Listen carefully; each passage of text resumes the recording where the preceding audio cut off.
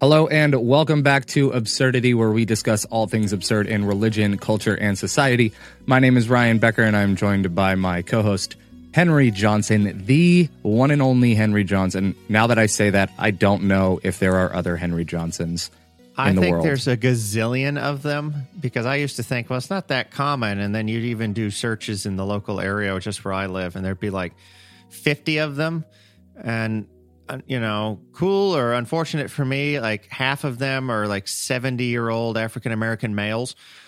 And, so you call on the phone to do something and I'm getting AARP mail and other stuff. And you're just like, whatever. Oh, okay. Well, in that case, Henry, you are one in a gazillion. So that's what I want you to know today. Special. You are.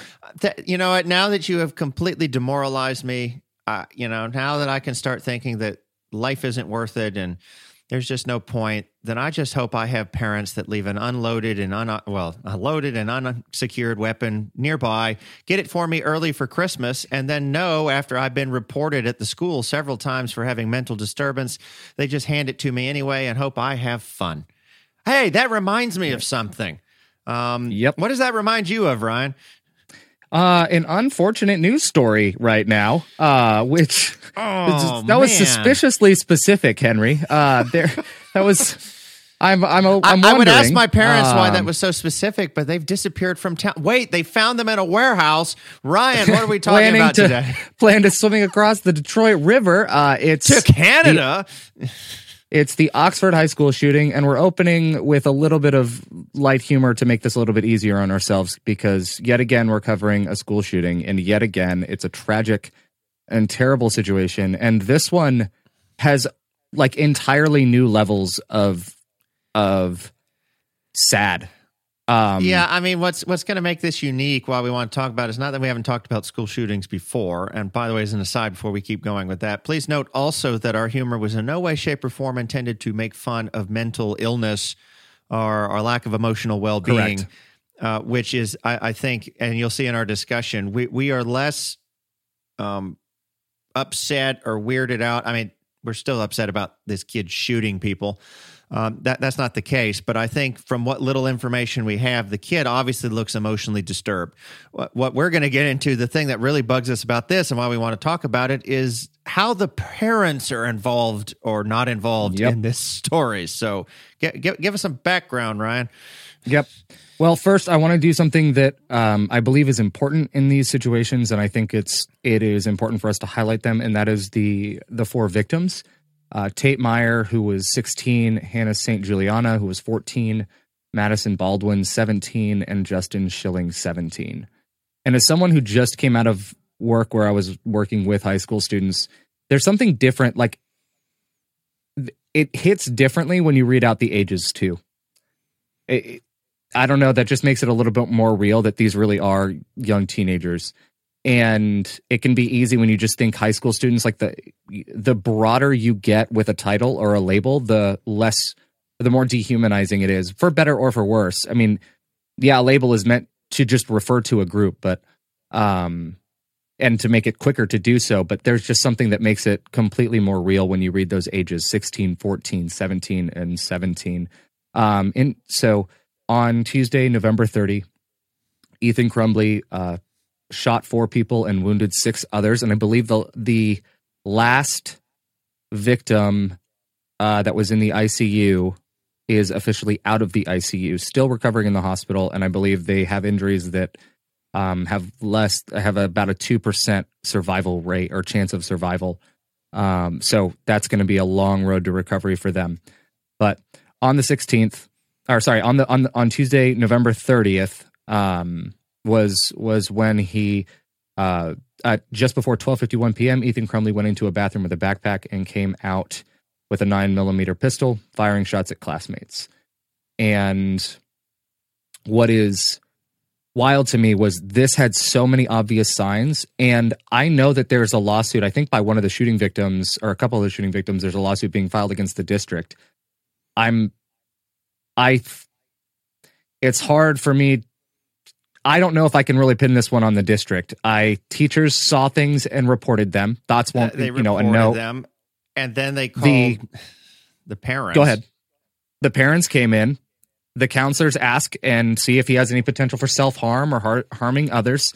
And they conclude that he's not a risk due to his answers, which to me, that's the part that's iffy to me. I don't know what the answers were, but like when you have notes that say the thoughts won't stop, help me, blood everywhere, my life is useless, the world is dead. You have drawings of handguns and to me access to handguns. It was a building momentum. I guess that's the thing. I mean, I don't know. That's going to be up for prosecutors and defense attorneys to kind of sort through this stuff. But yeah, I mean, the day before, right, you see this escalating discovery of teachers, which also tells me teachers are kind of on the lookout since the first incident. So I guess, I mean, they were adjusting their behavior, it would seem, to observe him. Right, like the Monday, the day before, the teacher saw him searching for ammo on his phone. Yeah. Okay, well, there could be a number of reasons for that. Correct, it's not a crime. And that doesn't immediately mean just because someone's searching for ammo that, I mean, you know, it's deer season for those of you in the know. So, I mean, who knows? I mean, he's a little young, but no idea. But they report that because, well, we need to be aware of it. And they called the mom of the student about that behavior, right? And now this is already starting to get into the parents and why I'm just like, what? Right, so they call the mom who didn't respond to school officials. So you get the idea that they left a message or something, but they're like, hey, you know, he was looking up ammunition and we just wanted you to be aware, or that's just a little odd. Again, nothing a crime in that or whatever. But what's amazing to me is that apparently prosecutors have revealed that the mom that doesn't respond to the school officials on the day before, calling them about the ammo search, sends a text message. So she obviously just ignored the phone call. Or maybe she didn't ignore, maybe she was in something and a few minutes later got the voicemail, whatever. But instead of calling them back, she sends a text message to her son saying, LOL, I'm not mad at you. You have to learn not to get caught. And I'm like, what? Okay. Right. Then the next day, after I guess the kid has been encouraged by that text message and who knows what conversations happened when they got home. Then on Tuesday, a different teacher becomes alarmed, and you were referencing this because the kid is drawn something that shows a handgun pointing at the words, the thoughts won't stop, help me, right? And another section is a drawing of a bullet with the words blood everywhere, right? And between the gun and the bullet is a person who seems to have been shot twice and bleeding. And below that was the drawing of a laughing emoji. And then a note is found that says, my life is useless, the world is dead. You were referencing that. Well, obviously that gets the teachers enough to be like, whoa, whoa, whoa, whoa, whoa. And the school counselor gets involved. I guess the teachers reported that. And the parents are called for a meeting with the counselor and their son. Right? And something in that meeting, I guess they said, get your kid help, which makes sense. This sounds like the counselor within 48 hours. Yes, exactly, because the counselor was obviously trained enough to know this is immediate. And then it seems like, although I don't know for sure the way these articles are written, it seems like the school strongly suggested that the kid be taken out of school during that time period to get help. And then what's interesting is the parents refused. Right? Right, now get this. This is what's so horrible. They've discovered all this the next day. They have the meeting. The parents apparently probably had to leave work or whatever. I don't know. I'm just guessing. They come into the school. It's immediate enough. They're like, get here right now. They have the counselor. They say, get him help. 48 hours. We recommend you take him out of school for those 48 and do it. The parents refuse. It's later that same day before school's out that he starts shooting everybody. Yeah. And what kills me is they refuse a request to take their son home for the day and leave without him, apparently to return to work. He returns to the classroom. This is Ethan. Ethan returns to the classroom rather than go, quote, home to an empty house, which the superintendent says is because he had no prior disciplinary action or infractions. Now, here's the thing with this. This, you know, the trolley thing, the ethics question. Yeah, right. No, the ethics question with the trolley where, like, if you pull the lever, one person, if you don't pull the lever, basically you have you're coming across You're coming up where there's like 5 or 10 or however many, choose a number, 20 people tied to the tracks, and if you don't pull the lever and change tracks, 20 people will die. But if you do change the lever and change tracks, 1 or 5 people or however many less will die. It's the different amount on the thing, yeah. This is a real life ethical question because you've already it's weird that they conclude he's not a risk, because in my estimation, seeing this, myself, if I still worked in the school environment, I wouldn't be comfortable with him being at school until he met with the school did not consider him a risk. I mean, this is the thing where, again, and this is where prosecutors and defense attorneys would have to get involved. And I'm not the saying counselors concluded he is not a risk. Is that after what that interviewing says, him? Yeah, and in a different article from, I think it's ABC, and I'll link it. The counselors conclude that he's not a risk after talking with him. And that's again where a prosecutor and a defense attorney is going to have to look into that. I mean, yeah, you almost wonder, did they personally conclude, which again, I know this starts getting into hypothetical what ifs, or is this another case where we're reaching a society and a generation where this is extreme blind prejudice towards the letter of the law? Yeah. If you know what I'm talking about. In other words, we've gotten to a point now where people don't want to take the emotional fall. And I don't know, again, this is all, supposition and whatnot. I mean, you can imagine the pressure schools have been under with COVID and masks and all of this other stuff. Does it get to the point where you just kind of, you push you go, I think this is a problem. You need to take him out for 48 hours and whatever. And when the parents are like, double H to the hockey stick, no, right? And he's staying, right? If the letter of the law in your school district or whatever is, well, parental acceptance is needed for X, or for, I don't know, there could have been some way they could have escalated that after school that day, they go into the principal or the vice principal or whatever and go, is there something we can activate? And then they call and say, don't bring them the next day. That stuff I'm sure a court case is going to bring out. I have no clue. But I guess what I'm trying to say is if they had concluded he's a risk, they have a weird trolley problem, because he would have gone home to an empty house because his parents weren't there. So the trolley problem is, do I send someone home who's at risk of hurting himself, or do I keep him here? Or let him stay, and now he hurts everybody else. Yeah, and I know that for many people the answer to that question is obvious, but when you're in the hot seat, that's a different situation. And I'm not saying this is after the fact, right? Yeah, this is after the fact. So no matter what, we're armchairing it, and what I'm trying to do is empathize to some degree with what staff may have been thinking or what they would have been doing. What I don't get is why no one searched his backpack or his locker at the same time. That's what I don't understand, because you have the right to do that in a school environment. You do. I guess this brings up more stuff again that a court case is going to bring up. I mean, I know a lot of schools here in the South, but I don't know how much different it is up north, where maybe gun ownership is not as prevalent, or at least not as discussed. I mean, I don't know if they had metal detectors. Most schools down here, you're walking through metal detectors before you come in. So I don't know if he found a way around that with his backpack, or they assumed he'd already been through that process, or they're young enough, they don't expect them to be. I have no clue. There's a lot of what ifs. I guess the thing of more interest to me, and maybe this is me trying to keep driving the conversation where we wanted to go. This conversation isn't so much about the what ifs about the school counselor or the teachers or the school policy, although I'm sure we can have discussions about that later as more stuff comes to light. I think the thing that both you and I agreed, which is why we're like, we got to talk about this. This is just ridiculous. Is again, the parents. Yeah. No. I was just trying to, I want to focus on the parents. Don't get me wrong. I wanted to kind of get that part out of the way and that component out of the way. Yeah. That was all. But yes, the parents, I mean, just the day of the shooting and like when they left, this is what kills me. And I don't want to take away a point you're going to make. No pun intended. Okay. I know I've said that like 2 or 3 times and I don't mean to. These are just phrases. This is what gets me.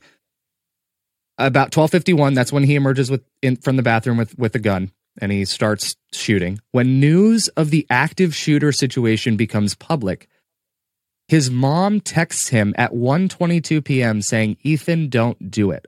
How? In what world do you see a shooter situation going on and immediately go, that's my son? and yet you thought it was safe to keep him there, right? And then 15 minutes later at 1:37 p.m., his dad calls 911 to report that a gun was missing from his house, and he believes his son may be the shooter.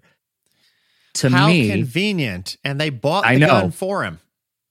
What gets me, I'm going to catch myself, is that this sounds to me like classic cover-up. Like they talked, they realized it was most likely their son. With their son not responding, that made them think so probably even more. And they think, what can we do to cover ourselves?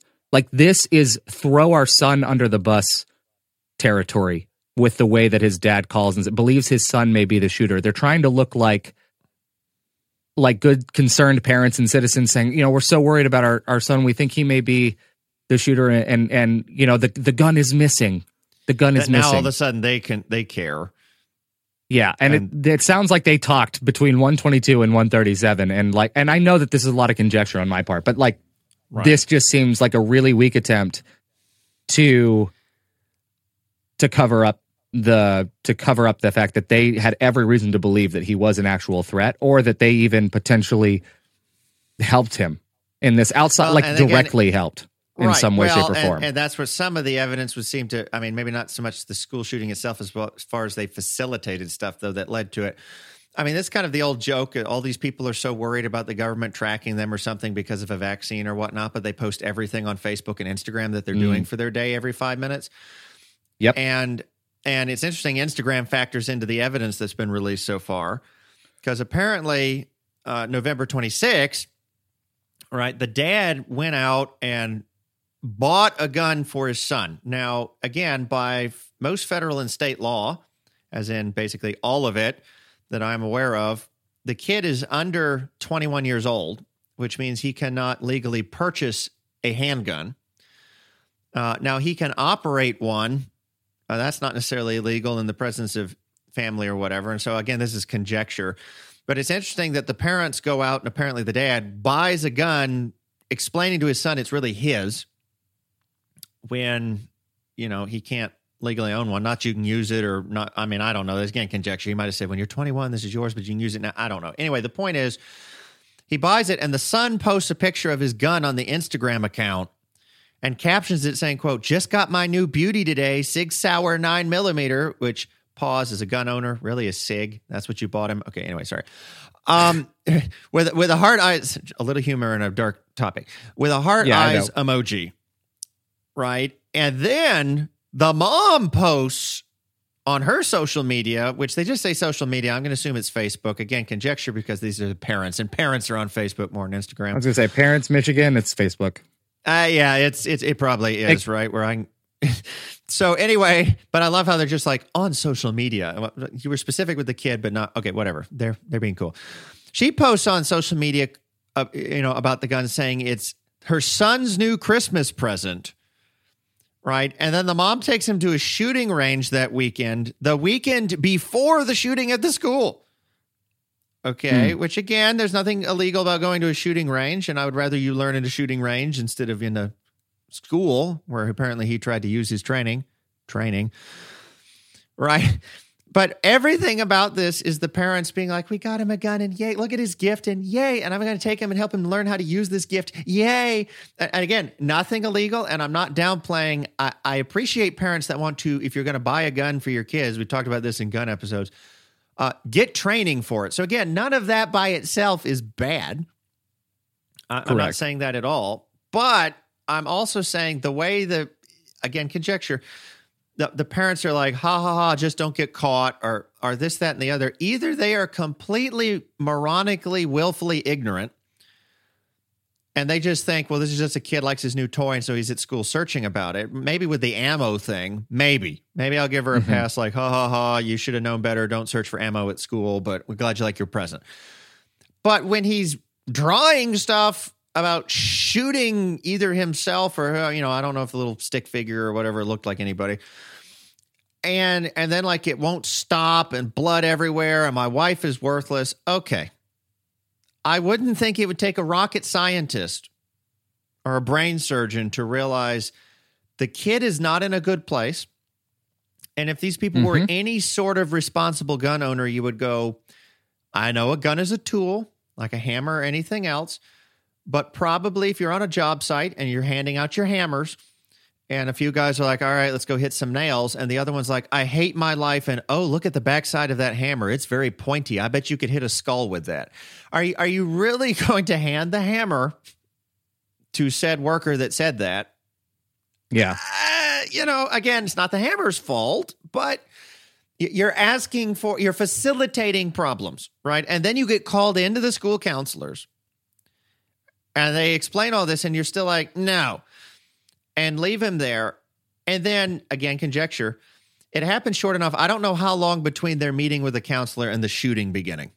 I do not know. Now, there's, again, supposition that makes me think not a ton of time. And the reason why I say that, again, conjecture, not knowing their school district, but what little I know about public school systems. The shooting is happening at the tail end of the noon hour, right? He comes out of the bathroom. It strikes me as he's probably on the lunch hour. Which the reason why this strikes me is that, right, schools rotate it through, so he's probably finishing up before class. Most kids are around and about, and it less supervision. But the other reason it makes me think the timing is interesting is if you have to call parents in for a meeting and they work, most likely, they discover it maybe in homeroom. I don't know what teacher discovered this. Let's say early to mid-morning. You give them 30 minutes, an hour, 45 minutes, whatever, to get in. I'm going to assume the meeting is taking place closer to the noon hour. They get in about 10:30, 11, 11:30. I don't know. Again, just guessing. Yeah. They have this 30, 40-minute meeting, however long with the counselor. Could have been shorter. I don't know. And they're like, no. And then they leave. And then the kids turn back loose maybe to lunch or whatever. And then he moves forward and he comes out at the tail end of lunch. And again, for the dad, then supposition again, wait for a court case to know the actual facts. For him to be about 1 o'clock texting, that thing is gone. It's not at the house. Did he drive home after that meeting and then go look for the gun? I don't know. Which seems weird. Why don't you check the backpack? But they were, maybe his it backpack seems was still weird in his to me. Locker. He's in the meeting. I don't know. And the other thing that's shady in here is that the school district didn't release any timeline for any of those meetings, but we know what time he started shooting. Well, and that's why I'm saying my guessing is there's not a lot of time elapsing between the meeting, the parents leaving, and the kids shooting. And I bet the meetings are shorter than everyone. I think that they hid them because of the court cases are going to be very revealing when they get going. But now let's speed this up because we're starting to come up on the you're clock. Good. No worries. Here's what gets even crazier. After, like you said, this apparent cover-up, like our gun is stolen and, oh, kid, don't do it. And whatever, right? Well, then they find out it is their kid, right? And he's obviously taken into custody and all of that stuff goes down. Well, what do you think the parents do? Okay, well, as the research starts going in, as prosecutors start looking into everything, they finally start to believe there's gross negligence on the part of the parents, as some of us are suspecting through some of this. And they start turning their attention towards the parents. And then they learn enough about the parents. They go, well, we want you to report. We're going to charge you with something, which I know is very unusual in these kinds of incidents. It's extremely rare for a parent to be held responsible for an individual kid's gun crime. And that's for a multitude of reasons that would be a whole podcast in themselves. But at some point, prosecutors got to a point they're like, the parents are so fishy in this whole thing. And they started looking at situations. They're like, no, I think the parents need to be, there's some facilitation going on here, most likely, or whatever, are just completely so stupid that a point needs to be made about this. So they say, parents, you need to report because we're going to charge you with stuff, right? In some way. So how do the parents respond to that? Yeah. Okay.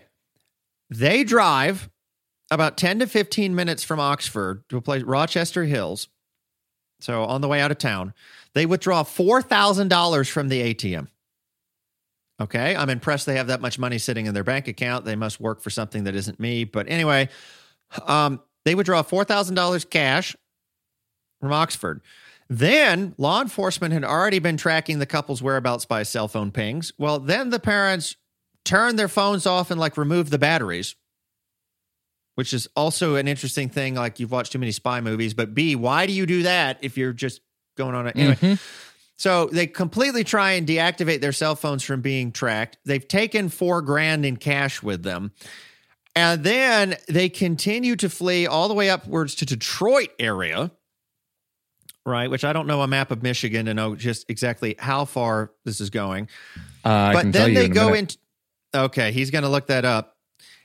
And then, right, they go hide in a warehouse in an industrial building. Okay, and then we later find out they were apparently planning to try and swim across. The reason they were going to Detroit is there's a very narrow gap there between there and Canada. They were going to swim across the water in winter in Michigan. Narrow gap is not that narrow also. It is not. They probably would have died of hypothermia and drowned, but whatever. They're going to swim across into Canada. Okay, a couple of things just jump out at me about this. First of all, what kind of parents hate their kid that bad? Now they just abandon. I was going to say that's the thing is like that's real concern parenting. Our son was arrested. Let's run. By the way, 45 minutes away, or give or take. Okay, 40. So not that far, I guess. Okay, woo. But we're going to liquidate our assets, or at least take cash really quick. Turn off our cell phones. We're going to flee to another freaking country. And forget the kid. I guess they have a court-appointed attorney. Right. You know, that $4,000 ain't going to pay that. And we out. But yet you had nothing to do with this. And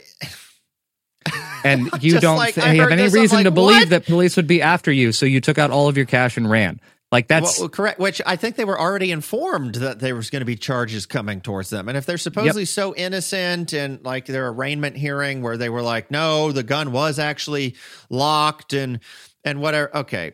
Either if the gun was technically locked and they're going to try and prove that, they left the key sitting right next to it. I don't know if it was a trigger lock. I don't know. Whatever. Mm-hmm. The point is, everything about this screams, and I can understand to a certain point if I'm trying to be sympathetic to them that there's that initial fear of crap, something's about to hit me. I'm in trouble. That overwhelm. What does this mean? What do I do? You're not prepared for these situations, obviously.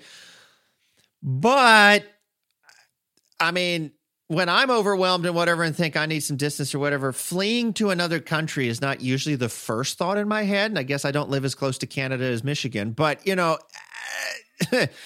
I'm not like quick, liquidate all the cash in my bank account, deactivate my phones and flee.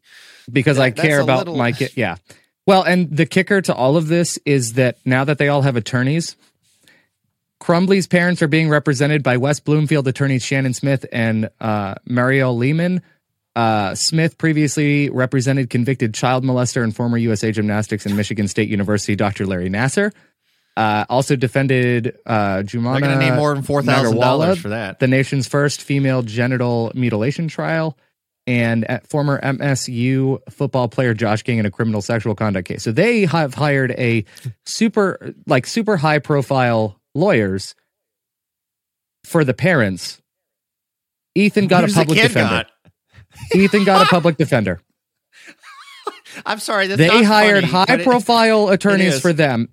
It's for them, just absurd. But not the kid. Welcome to absurdity. That's the whole point of the show. Because we care about our dear son who we bought the gun for.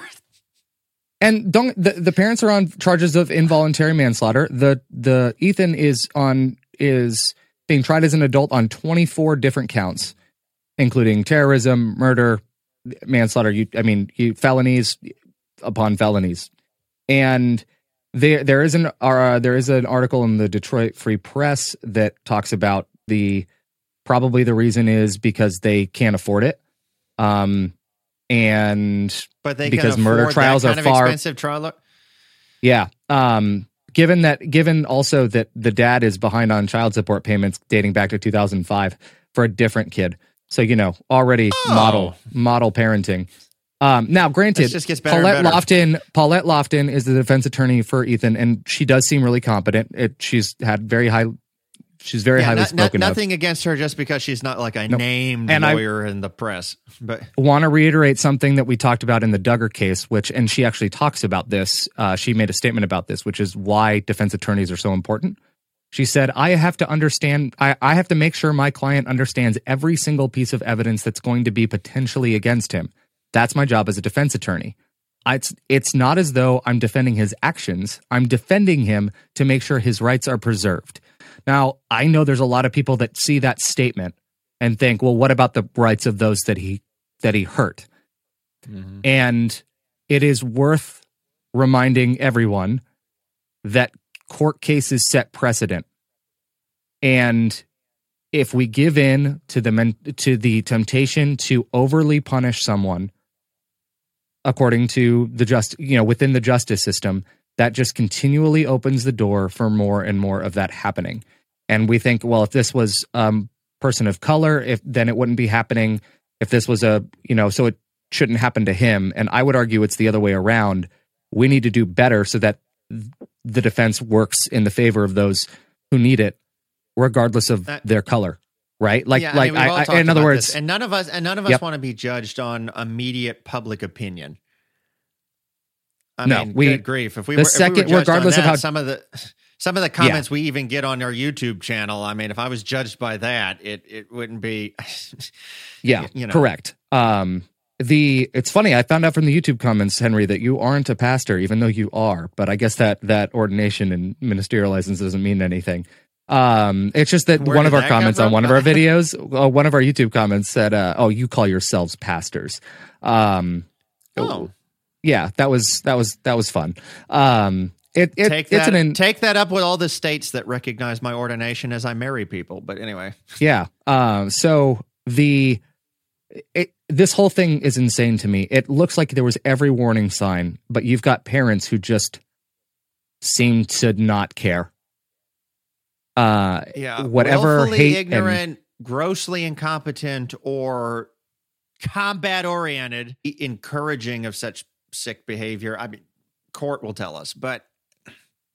Yep, and it seems weird to me that, I will say the no-risk thing, even his parents... I have a feeling that his parents walked in there intending to say that and side with him that there was no risk, or that he wasn't a risk. I have a feeling they were doing everything they could to basically get him off scot-free, too. And again, I'm just guessing, it might have had nothing to do with him. It could all be about they went in there to defend him just to defend themselves. Correct. They might have had their own suspicions, which again is why I would love to see the actual timeline between meeting, shooting, text. The meeting, I think the meeting started at 10 a.m. is when they came onto campus.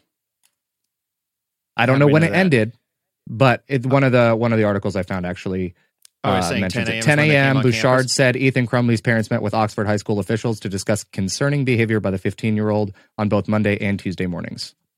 This is from... Well, you see, even if that meeting, if it took them 15 to 20 minutes to get in there and get the meeting started and it lasted an hour, maybe an hour and a half. Yeah, the timeline still, I was pretty close. I was going to expect mid-morning by the time they would see anything, meetings happening near lunch. They turn him loose in the lunch hour. Into lunch hour, he starts shooting.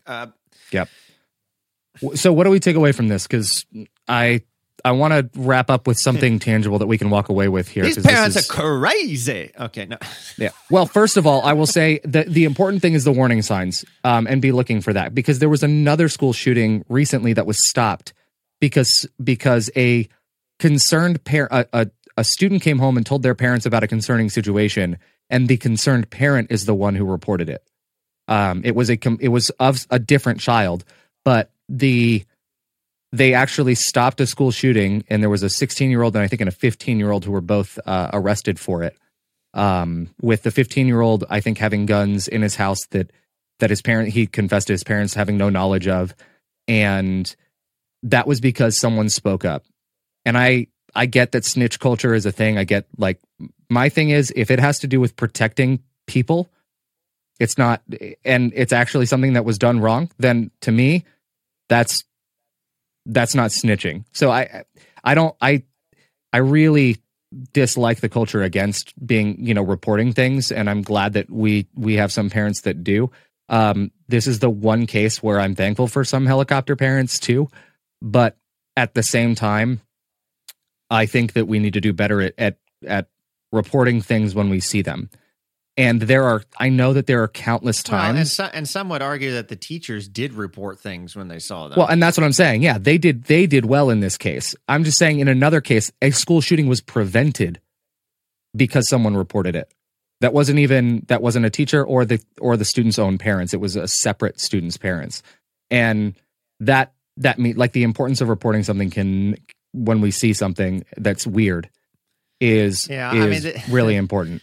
This issue also almost brings up a similar issue I'm sure our public school teachers any teacher complains about all the time, which is there's only so much teachers or school can do without parental involvement.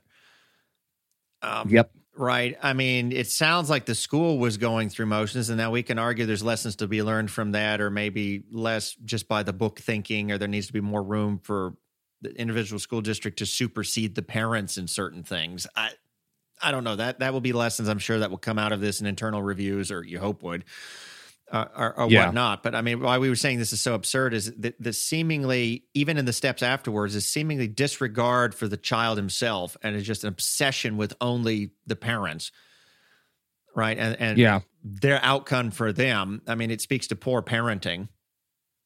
I mean, no way, shape, or form about it. It also speaks about, I mean, a growing trend we're seeing where there's people that kids come in and we're like, oops, but the kid is an unfortunate byproduct of whatever you wanted in your life. And that's probably something really sad that I'm sure we might, good therapists and all that will get into. Have we ever bothered to think why the kid was that suicidal or dark to begin with? No. And this is total supposition. I didn't even know about the child support payments and another kid. That almost makes you wonder. And I know this is horrible because, again, court's going to tell it and we don't know.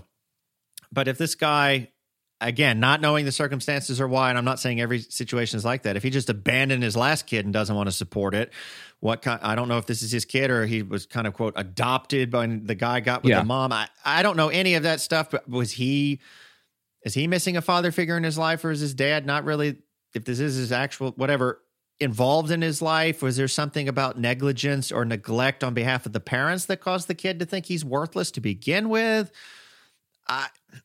These things are going to have to come out with people that are involved and know a whole lot more. But it's just sad to me because this isn't isolated to. You see these things to lesser degrees that are just as damaging and harmful, even though they don't result in shootings.